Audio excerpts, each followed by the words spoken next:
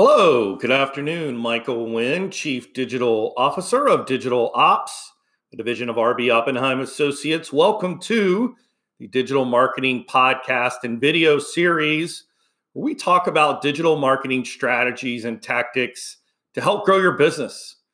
Today, I am inspired by a recent email that I got from a client that I think is extremely helpful for many of you who are thinking about what can we do right now in the midst of what's happening as this pandemic is sweeping across the globe. How can we innovate? How can we continue to reach our consumer base, reach our membership base with virtual products? So today, the topic we're going to talk about is how to launch a virtual learning area or membership engagement area on your website.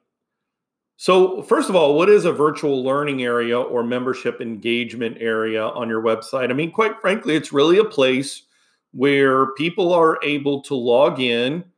And just with that, you've got to think about what that means. That means a personalized experience, which we all know in today's age, even before COVID-19 hit, we were all immersed in a personalized experience, meaning that we all had our own Netflix channel with the movies that we liked, our own personal preferences.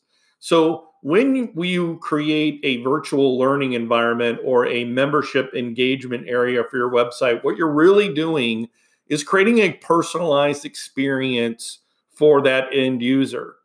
So what we're going to do today is we're going to jump into really kind of 9 step-by-step things that you need to think about as you're planning to launch and develop a virtual learning area or membership engagement area for your website. So number one, set your goals for what you're going to do as it relates to this virtual learning area or membership engagement. I think that's so important because many times we jump very quickly at the new shiny toy, but we don't really put any measurements behind it. In other words, if we are going to look back from this point, 90 days or 120 days later, are we going to be able to measure the effectiveness? Did we have some goals as it relates to, what did we want to accomplish by launching this virtual engagement or learning space? Number 2 is identify the challenges or obstacles of adoption of your member base or your customer base. So, do you have a young audience? Do you have a 60 plus environment or age group demographic that's used to, that's part of your membership or customer base? Are they going to have challenges trying to get on, right? Like if you need a manual, then it's too hard. It has to be simple. So identifying those challenges up front and kind of listing those is important as you begin to prepare for the development and launch of this space. Number 3 is gather support of influencers within your own member or customer network. In other words, you want to find, who are your cheerleaders? Who are the people, at the conference who step up, or who are the brand ambassadors, that always give you glowing remarks? Like, who are the people that are going to be leaders, and gather them together and let them be a part of this process. And I think that what you're going to find is that when you do that, you also want to set up, again, the ask of, hey, we really value your input, right? We value the feedback that you're going to give us as we go to launch this product. Now, number 4 is determine the content. Are you going to have webinars? Are you going to have a forum? Are you going to have groups? And then within those content areas, think about a calendar of how often are we going to have them? Who is going to be the guest on them? What are the types of features that we need to have? Do we need to have a chat feature in the webinar? Do we need to have, the ability for people to upload supporting documents in the forum? Like, go through and really list out the functionality of the content along with the topics that you're going to have, and then look at a calendar of, okay, we think that we're going to roll out this topic, next month and the following month, and what about first quarter of 2021 or fourth quarter of 2020?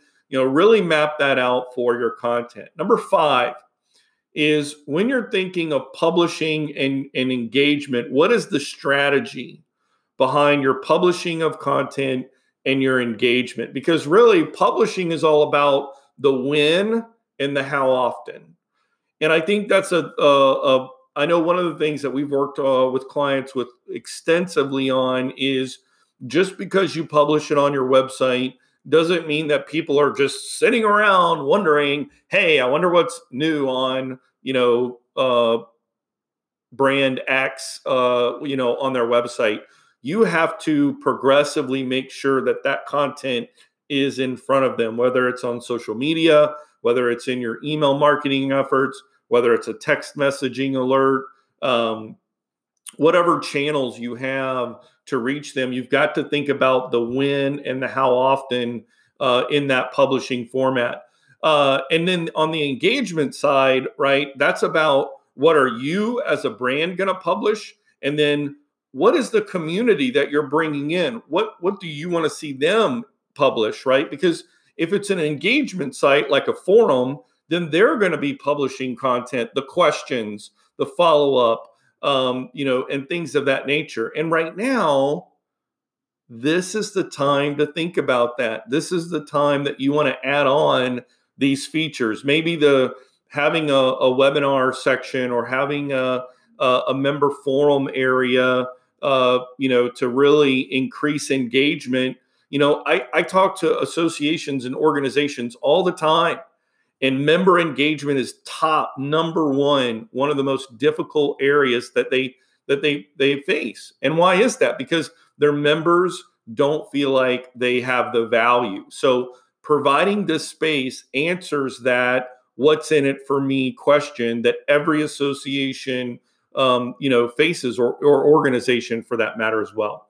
Number 6 is provide gamification within this area. And what I mean by that is, set up a way for when people log in, they get a point, or when they post, they get 5 points, or, when they fill out part of their profile, they get another 5 points. If you can create a gamification element into it, our competitive nature will kick in automatically, and we'll get excited about it and increase the engagement opportunity. Number 7 is consider the user experience. You really want to consider, what does it look like on mobile? What does it look like on desktop? Number 8 is consider a pilot program. Look at who are your VIP members. Think about them first. Or maybe you want to go with a freemium model, meaning you provide it for free for a certain amount of time. Maybe in the first quarter of 2021, you're like, hey, you've enjoyed this, but now it's an extra, X dollars for your membership to continue to do that, or you're adding on. So thinking about a pilot program and how you're going to roll it out is a great way to launch it successfully and have it have real meaning for your organization. And then number 9 is have a 90-day review and adjustment plan. Again, if we go back to number 1, it is set your goals and measure. So step number 9 is actually doing the measurement, looking at your traffic, looking at your engagement, reviewing that, and then adjusting what you're publishing, when you're publishing it, and looking at these other elements. So again, these are the 9 tips that I think you'll find that are helpful when you're trying to launch a virtual learning and membership area on your website. I hope you have found this helpful. My name is Michael Wynn. I'm the Chief Digital Officer of Digital Ops, a division of RB Oppenheim Associates. Tune in next time to one of our other episodes. We'll see you then.